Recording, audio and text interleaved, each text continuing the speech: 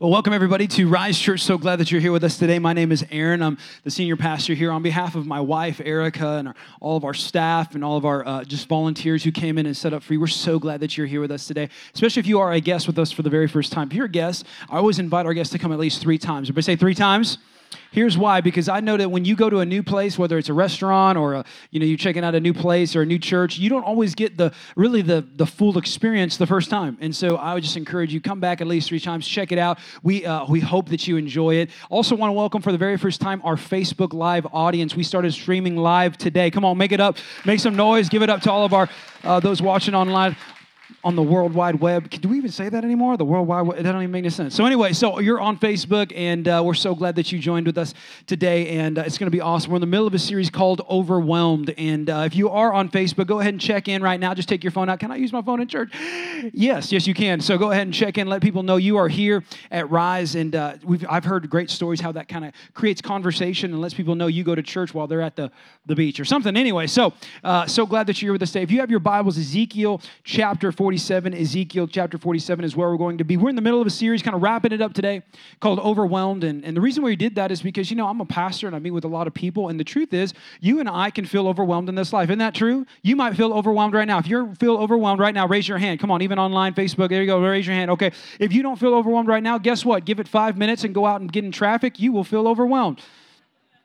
Because life is like that. We feel overwhelmed sometimes. And so God has something to say about that. You are not designed to live a life just consistently stressed out, consistently overwhelmed, and feel like you're in over your head. And so we really wanted to talk about that. In week 1, we talked about how really the first step for us to getting out of our overwhelmed feelings is to not give up by focusing on the eternal. It's kind of that same principle that when you drive a car where your eyes go, you go. And we want to make sure we're looking at the right things, focusing on the eternal things of life, pray, serve, give. The second week, we talked about how really it's how our thoughts are. The second step is we must think right. Everybody say think.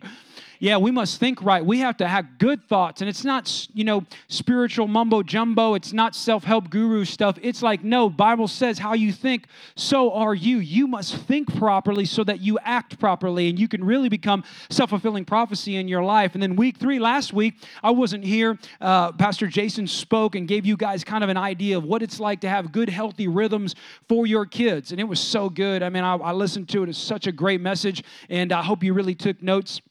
But today we're going to wrap it up, and we're going to talk about really, I think, a great final step. And I've been preparing this, honestly, for 4 weeks. When I first started this series, I felt like God spoke to me and say I needed to close this series off with this message. And so this has been crock-potted for 4 weeks, been marinating, been cooking. Y'all ready to eat it? Let's do it. Ezekiel chapter 47. And so before we read that, I want to give you some context to really what Ezekiel is. Ezekiel is what I would consider to be one of the most complicated books in all of Scripture. It's in the Old Testament. It's one of what we call the major prophets. There's major prophets and minor prophets inside of Scripture, or books, what we call books of the Bible. And the only difference between major and a minor is the length. So if you're a minor, you just wrote little. If you wrote a lot, you were a major prophet. How many of y'all would feel bad? Like, man, I should have wrote more. I could have been a major. Anyway, so He winds up being a major prophet, Ezekiel, and the book of Ezekiel is complicated because it's full of thematic imagery, it's full of poetry, it's full of visions and prophecy. And if you're not versed, like I've been teaching the Bible for almost 2 decades, it's hard. It's an interesting book. If you're a new Christian, I would never send you that. In fact, if you're a 30, been walking with Jesus maybe since Moses was on the earth, I'd be careful with reading this scripture too. It's unique, and I'm not saying don't do it, but read it with the right. You have to read it in a different context, in a different way. But Ezekiel 47, I'm going to give you some context of the scripture.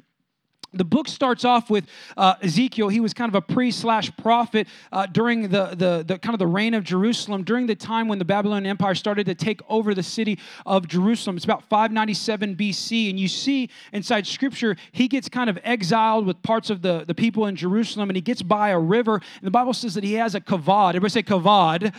Yeah, it's like a Hebrew word for a vision or like an image of God, this kind of connection, this encounter with God. And he's about 30 years old at the time, and he sits there and he starts to see all these visions, and the Bible starts to speak through Ezekiel, or God starts to speak through the Ezekiel inside of Scripture. And in the first part, it's kind of God's warning and accusation saying, look, you better stop serving these false gods. It's kind of like, dude, you better stop this. There's one real God. You know it.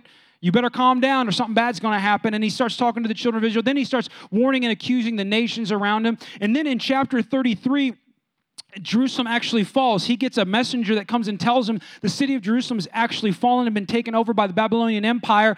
And then the Bible switches to where God starts to give prophecy of hope to the children of Israel, hope to, or the nation of Israel, the nation from Jerusalem, and then starts giving hope to the nations that are around him, like you can do it if you would just change your ways.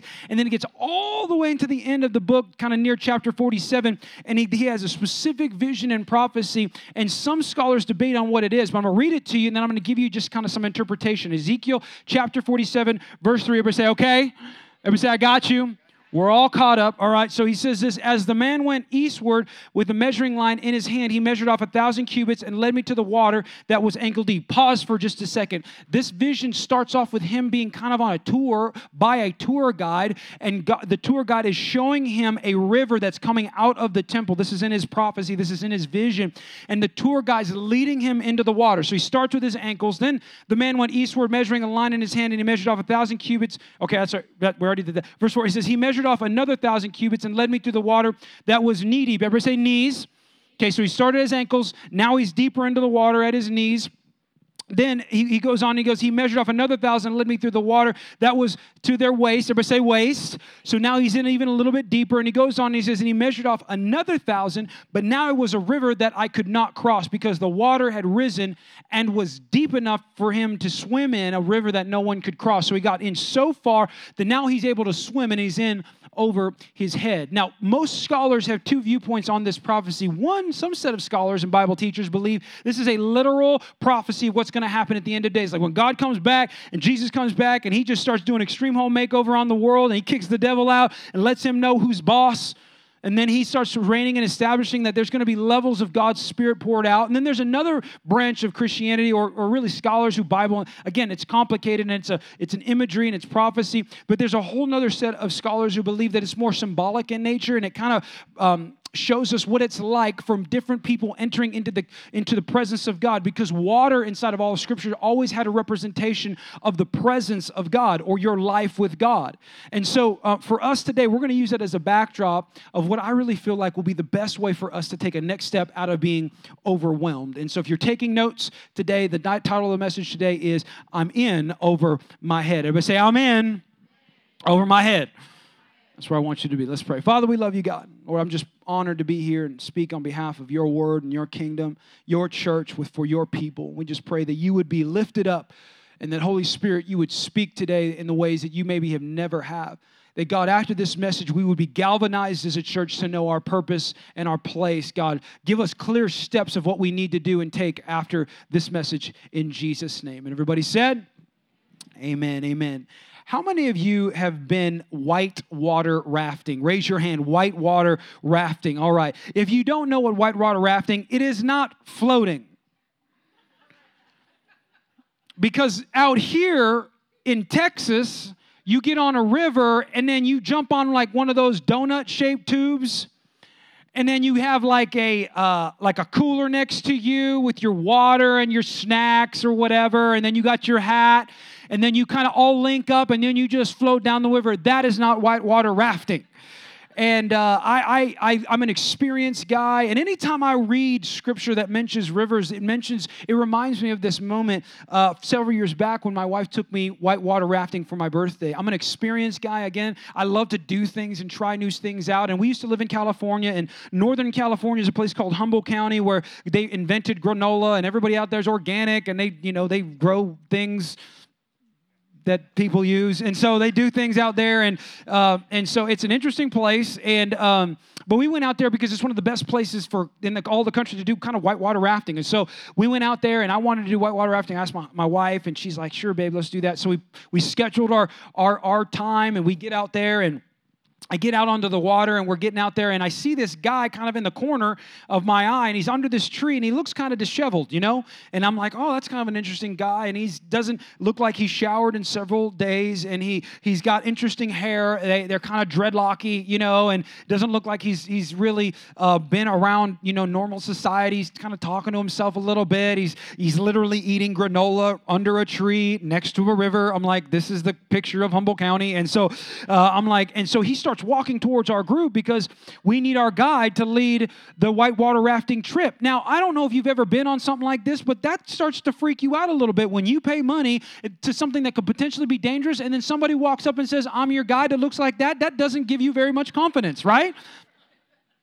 And so he walks up and he's like, what's up, everybody? He doesn't got a shirt on. He's got shorts that are super short. They're called jorts, right? They're jorts. They're jeans that are cut, right?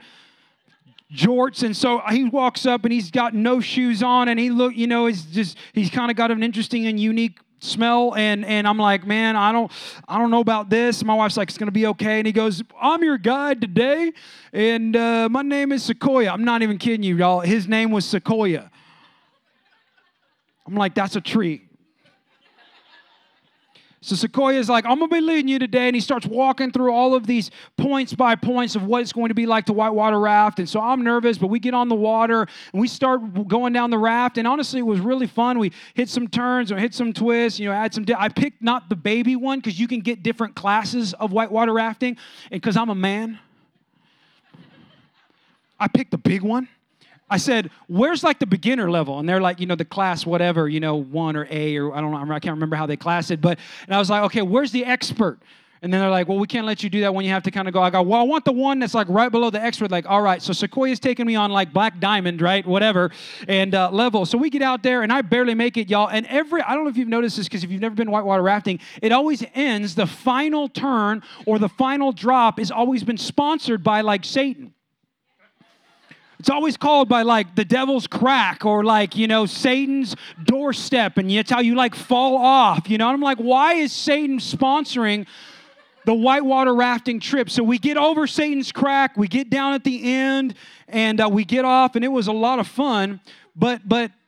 But I remember standing on the shores that day and looking at the shore. We were getting to the shore and talking to people, and there were a mixture of people. There were a mixture of people who went whitewater rafting and enjoyed it.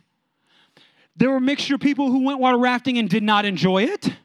There were a picture of people who got on the raft, started, and then got off, said, sorry, this really isn't for me. I thought I wanted to do this. I didn't. And then there were people who were so scared they didn't even get on the raft. And I thought what was interesting is all of them were all different, but yet the river was the constant. Now, I'm going to share. Now, why am I telling you all this? We are living in an unprecedented era where the presence of God is being poured out like none other in history. And you can look at history and kind of go, wow, man, if you look at now, there's also evil and there's terrible things. Have you watched the news lately? Have you seen our Facebook feed? Yes, you're right. There's evil at levels we probably have never seen. And yet at the same time, we are seeing an outpouring of God's grace, God's faithfulness, and God's Spirit like we've never seen before. We really have.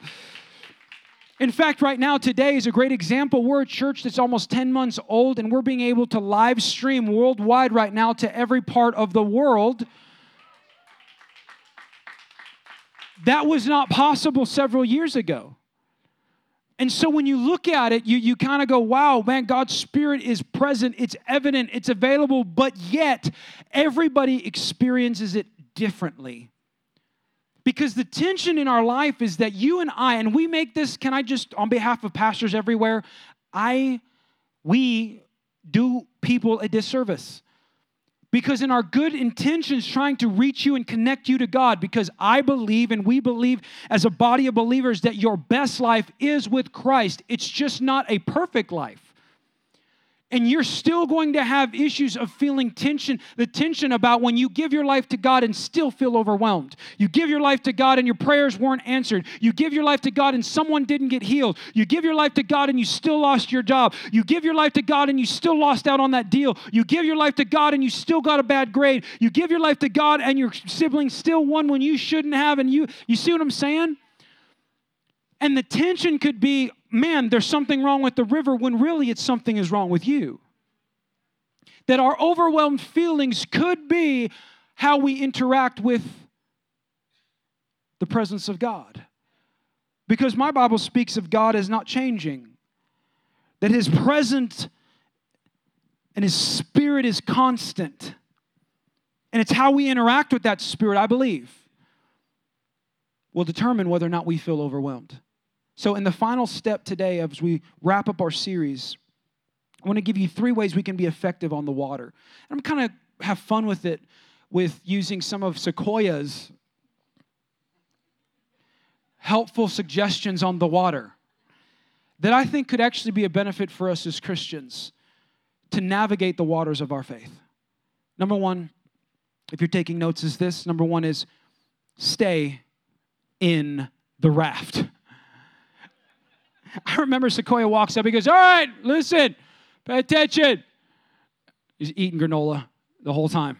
And I'm like, this dude doesn't know what he's doing. He goes, all right, if you're going to enjoy the water, just check it out. I've been doing this for a while. Just telling you guys, if you want to enjoy the water, it's the number 1 rule. You guys just stay in the raft. I'm like, Sequoia, that's why we're here, all right? Of course I want to stand there. And he goes, no, I'm just telling you, because we're going to get out in the water and some of you are just going to fall off. I'm like, what? In fact, I'll give you an example. I'm going to show you a picture. Can I show you a picture of me whitewater rafting? I'm going to show you a picture. This is me, a picture of me whitewater rafting right here. This isn't a picture of me. I've Googled this. So this is what I was on, no, okay?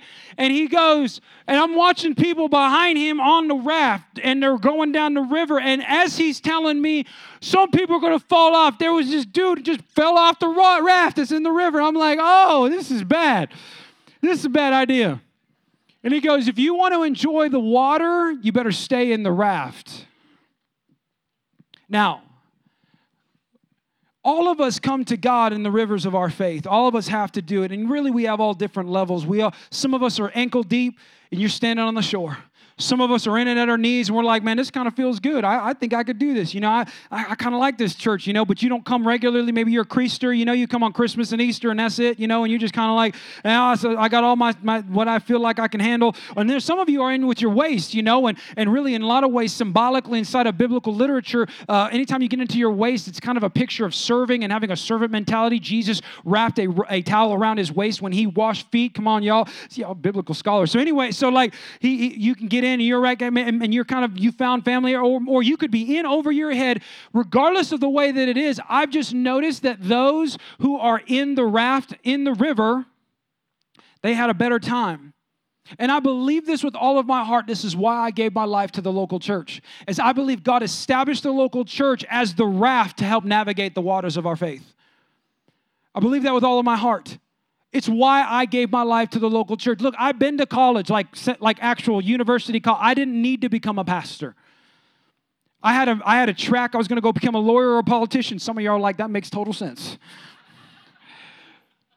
So I could have gone and done a ton of things, but I had such conviction in my life to think and to know that for you as a Christian and a follower of Christ, you have 2 options sometimes. You have a purpose and you have your purpose.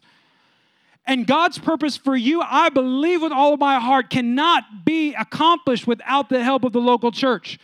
That a lot of us are just floating in the waters of our faith, and man, you're hitting some rocks, and it's not what you thought it was going to be, and it feels lonely, and it feels cold. Well, you need to get in the raft. You need to get in the local church. It is the hope of the world. God established it for you and for me. He actually is coming back for it. At the end of my Bible says he's coming back for his bride, the church, quote unquote.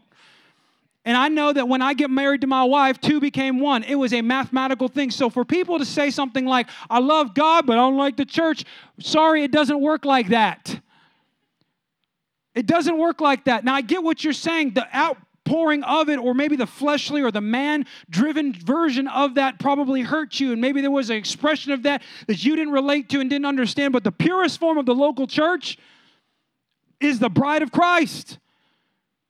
And he established that for us to get to our purpose. That's why I gave my life, so that you can get to your purpose. I just want to get you to your purpose. And we have to stay in the raft. He said 2 ways we do that, Sequoia did. Sequoia was smarter than I thought. Sequoia said, you can stay in the raft. First thing you need to do, here's the first thing, how you stay in the raft. He said, the first thing you need to do is you got to anticipate the turns. He said, this thing's going to be turning, and we're going to go snaking down the river, and it's going to be up and down, and you're going to make a turn. And one of the best ways you can get and be tossed out of the raft is on the turn. Because your momentum is going one way, and then it turns, and then you out. And I was thinking about that. I was like, that's so good for us as a church, because if you want to stay in the raft and stay in the local church, you need to anticipate the turns. I love that Rise Church was started with change. We have never had a chance to get settled. We don't even have a building. Come on. We portable, y'all. We've never had a chance to get settled, get stable, to not have it. There's change all the time. We started with our launch parties, and then we started and we launched our church, and then we had one service, then we had to do small groups, and then we started a youth ministry, and now we have Rise Summer Nights, and now we're going to go to 2 services, and then we're going to, hey, guess what? We're going in the fall in about a month. 3 services, and then you know what now? And you know what's funny about change? Change, nobody likes it except for babies and wet diapers. I get it, but the problem is that when you don't anticipate the turns, you're going to come in here, and the seat that you always sat in, somebody's going to sit in it one day. And you're going to walk up to it, and you're going to be like, and you're going to have a moment where you're going to be like, there's a turn. And I've known churches that literally they split because they stopped printing church bulletins. You did what? And some of the easiest ways you can fall out of the local church is when the church makes a change. And we used it as a way to go, well, I guess I just didn't mean to be in it. I mean, I guess they just changed the way we do. And I always challenge people, be careful you don't put your methodology on your theology, which means how you see God is only the way that you've been actually given God to yourself. So you grew up a certain way, and all you know is one way of church. And so in your mind, you don't know this. You got a sacred cow. And I like to kill them. And so you come in with your own methodology. It's not a theology. We agree on the God we serve. We agree on this scripture. I don't teach self-help. I don't give you my opinion. I give you God's. So we agree on theology, but we don't agree on methodology, which means how I deliver it or how we deliver it, because it needs to change over time. And that is godly. Paul was Roman to the Romans. Come on. That is biblical. Jesus adjusted his strategy. Do you know parables he used primarily parables that were driven by farmers. Do you want to know why? Because there were a bunch of farmers in the audience. He adjusted his methodology, did not adjust his theology. Why? So that he can be effective. And I'm telling you, one thing's going to happen that's consistent in this church is going to be change. Sorry. I love you. Group hug. And for you to stay in it, which is, again, your God-given purpose to stay in it, you need to anticipate the turns. Anticipate change. Change signals progress. I'm trying to get us somewhere. I'm not trying to stand on the shores of people's faith going like, isn't this good? Nothing's going on. Be careful you don't confuse biblical peace with inactivity. Because I hear a lot of people talk about like, man, I didn't do it because I didn't feel peace. It's not my purpose. I don't think I should have done it because I didn't feel peace. I'm like, wow, you don't read the Bible. Because most people I know who are in God's purpose didn't feel peace. See Jesus in the Garden of Gethsemane. Now, I know what you're saying. You're saying, man, we need to have some level of peace. And there needs to be organizational peace. You need to have an ability to see through the clutter, to see through the fog and make a wise decision. But there's a difference between inactivity and peace. Some of us are sacrificing our purpose. You should be in the raft, and you don't want to get in the raft because you don't want any change. And you want to get in there. You're like looking at all the people going down the river. Like they look like they're having some fun. But you're on the river, you're on the seashore, just kind of go, hey, I'm just cool here. I got the rocks and stuff, and ain't not a lot going on, and except you ain't getting to where you're supposed to get to. You anticipate the turns. You anticipate the turns. Second way he said, in order to stay in the raft, we need to adjust to the bumps. We need to adjust to the bumps. That life can just be bumpy.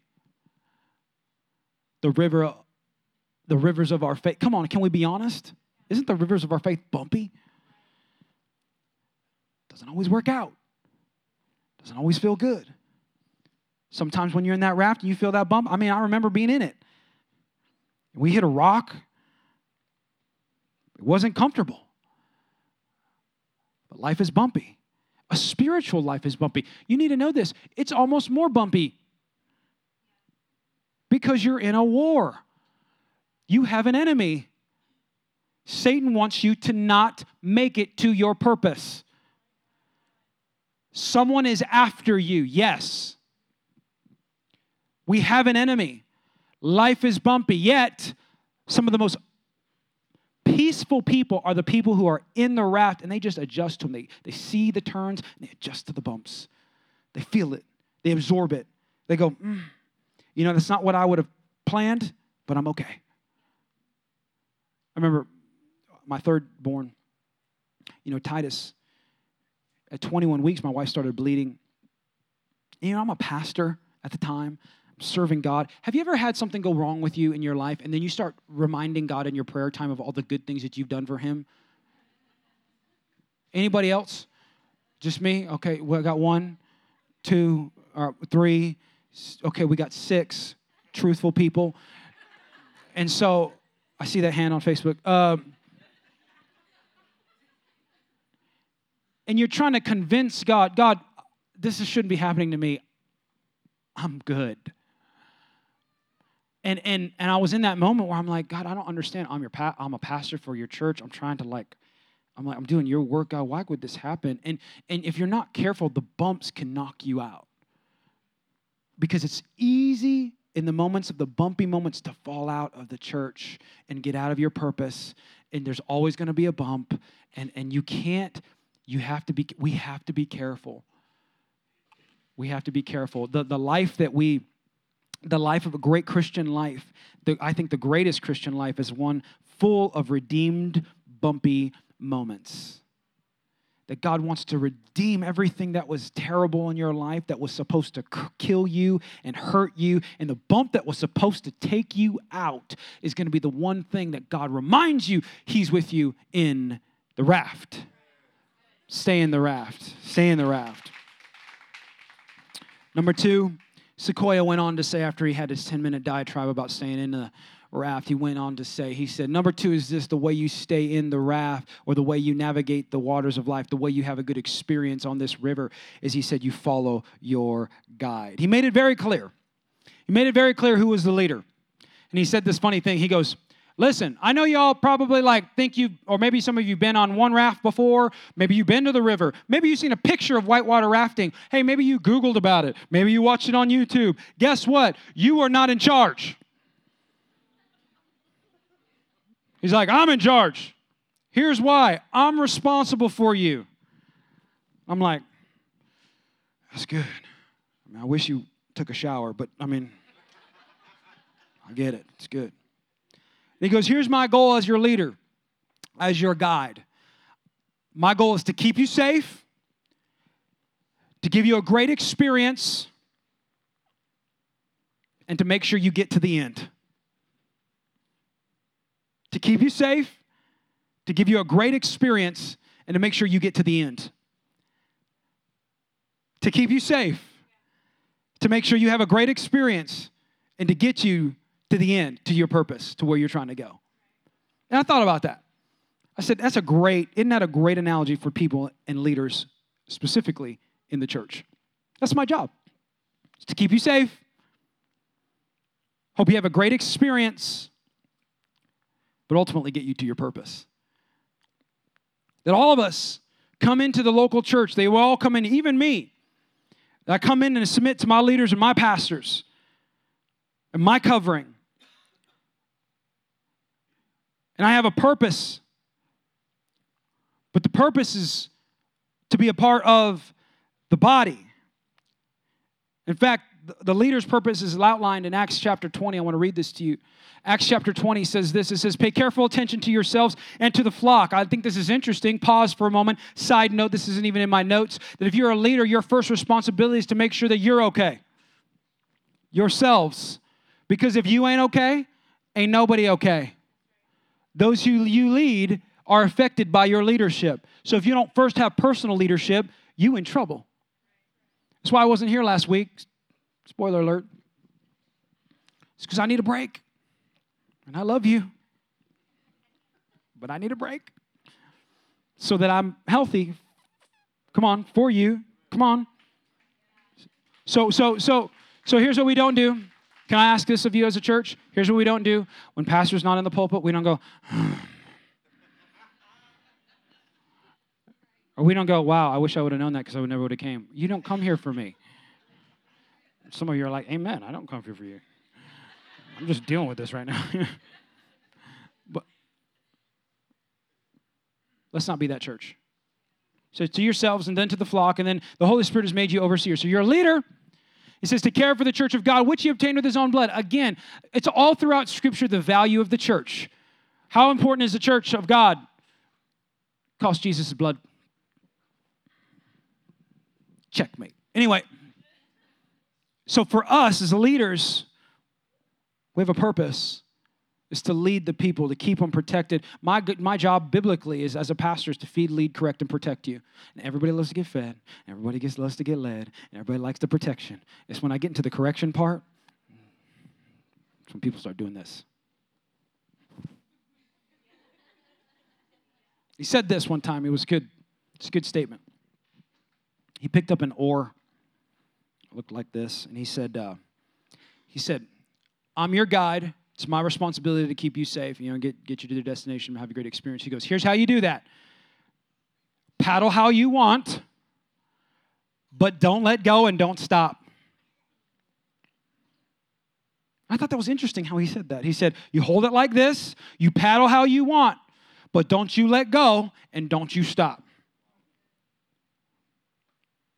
Quite literally a great example of what we do with our gifts in the church.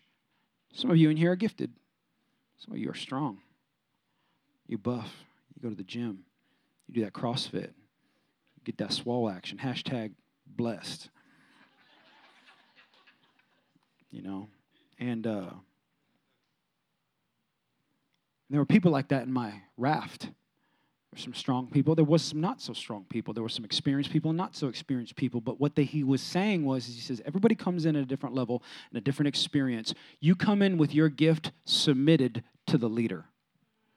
Here's why. The greatest rafts are those filled with submitted gifts that all work together for a common goal. Come on. To get to a common purpose. That's what we do as church people. I want you to know my job as a leader is not to squash your goal or your gift. My job as a church leader, as a pastor, is to empower it, to guide it, to shape it, to correct it. So you can come in here and paddle how you want, but don't stop and don't let go. You're going to come in here with a gift. Maybe you're musically talented. Guess what? You don't come in here because you're gifted at your talent. You come in here as a son or as a daughter. First, as family. This is your place. So you don't serve the Lord. By the way, you don't serve me. You serve God. You help me. You help us. You help the mission and vision here, but you don't serve me. You serve God. So if you're on the platform, you serve as a son and a daughter. This is your home, and you serve out of responsibility. You're not a servant who serves out of obligation. There's a difference.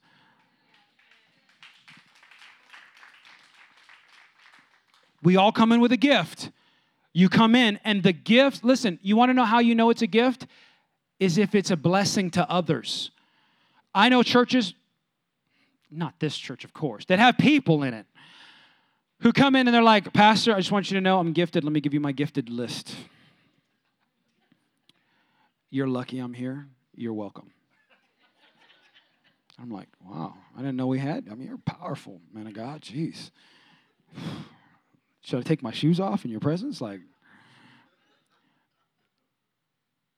And those are the guys who break up worship teams.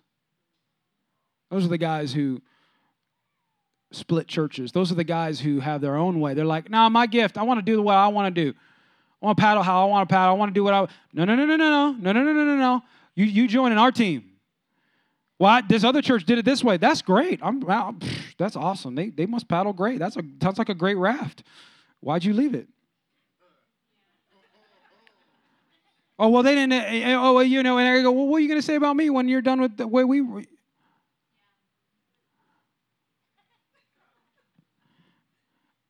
Great churches are not built of talented people. They're built by submitted people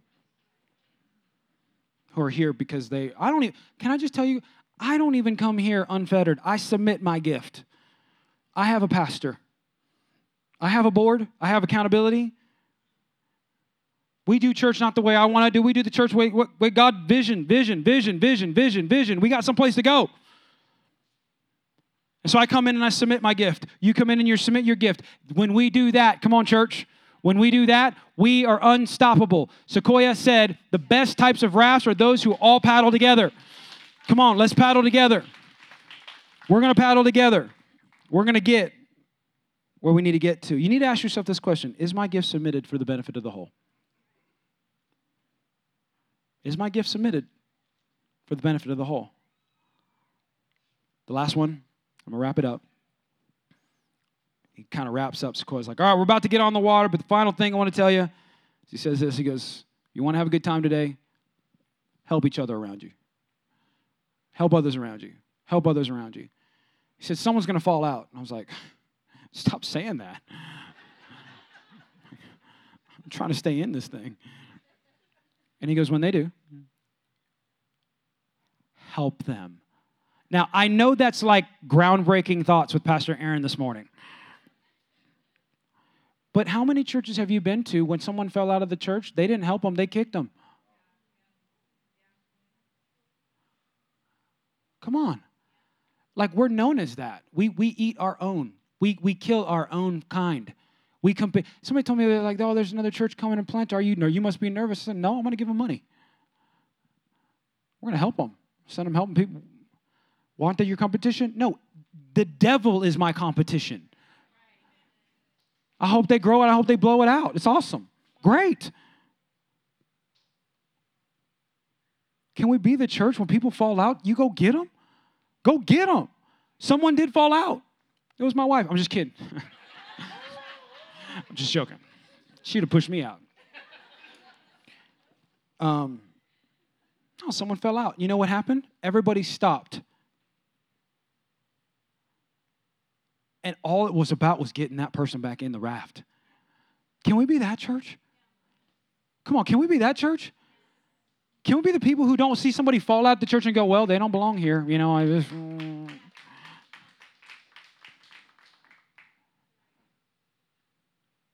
I'm convicted by that. I'm convicted by that. We're a home. We're a family. I hope we always grow so that there's always room at the table. There's always an open seat. Can you go get someone who falls out? Some of you in here were hurt by another church. Some of you were hurt by the raft. You fell out, they kicked you out. Maybe you fell out, no one grabbed you. I want you to know my wife and I planted this church to minister to you. You can find home and healing and help here, not from us. We just want to create the environment where God can minister to you and speak to you, get you back in the raft, get you back into your purpose. You have a place. That what enemy did try to just use to destroy you, come on, like what happened with Joseph in the Old Testament, that God's going to turn around for your good. He's going to redeem it. He thought he bumped you out. He thought he knocked you out your raft and your purpose. Guess what? Welcome home.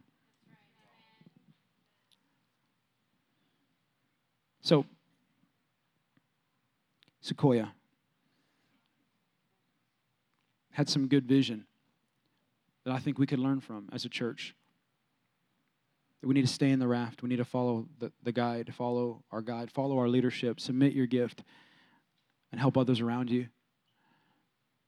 And I want to give you a tangible step right now as a church, as I close, as I wrap up, on what we're doing in the next steps of our church. We are going to 3 services in September, second week in September. So it's the week after Memorial Day, or is it Labor Day? Labor Day. Week after Labor Day, and we're going to start a brand new series, and we're going to go to 3 services, and it's a change, but that's okay. This church is built on change. And there are some of you right now standing on the shores of your purpose, always wondering what it would be like to get a part of a church and jump into a raft. Today is your day. Some of you at your knees, some of you are with your waist, Every one of us has a step to take. I'm, as your pastor, asking you to take a step. Okay, so if you're if you're a guest with us in here and this is not your home, you're off the hook for a moment. But if this is your home and this is your family and you call me your pastor and this is your church, this is your home.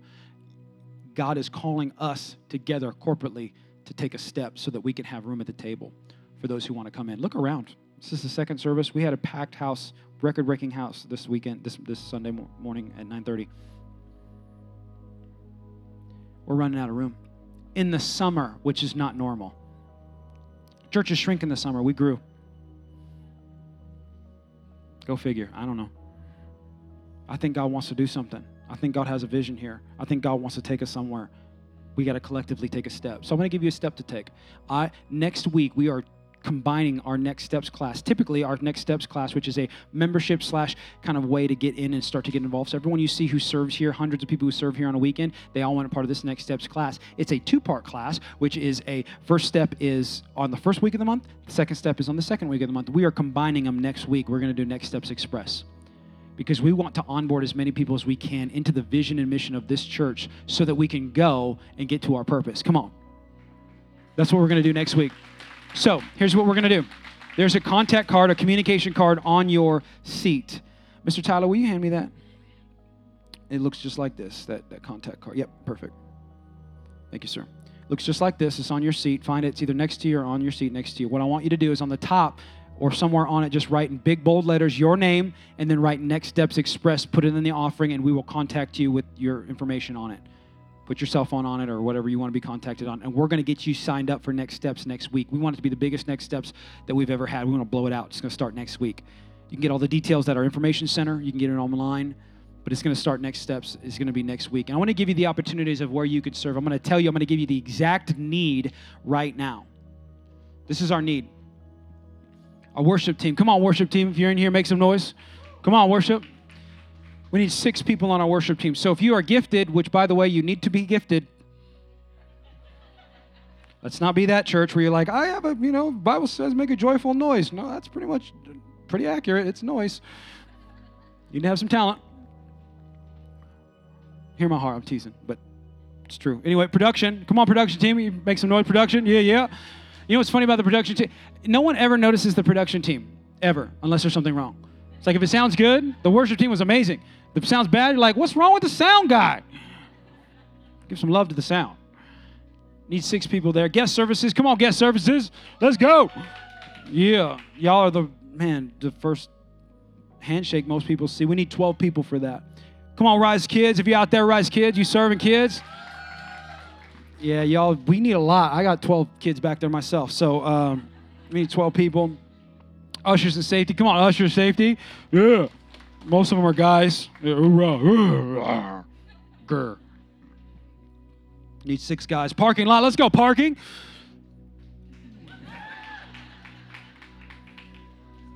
We need people. Can I just tell you, that's one of the most important ministries in our church. Statistics show, I'll give you a little high side. I'm a leader, so I'm a church leadership guy. Statistics show that most people, 90% of people make a decision on whether or not they're coming back to the church before they walk into the building, and it started at the parking lot. So if you want influence, that's where it is. Anyway, Next Steps. Come on, Next Steps team. There we go, Next Steps team. We need 3 people for there, and then youth. Come on, youth, let's go.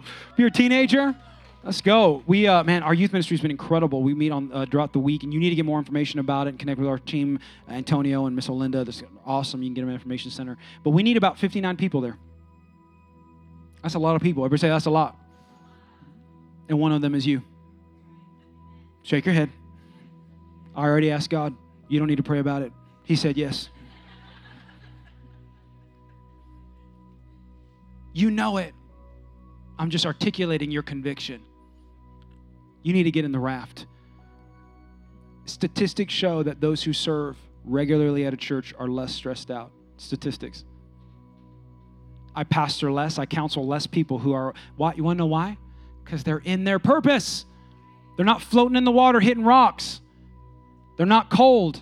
And can I just say, if you are floating in the water, it's going to take a little bit of your effort to get out of it. It is. And that's my desire for you. I know you can do it. This is your time. Let's take a step together. Amen.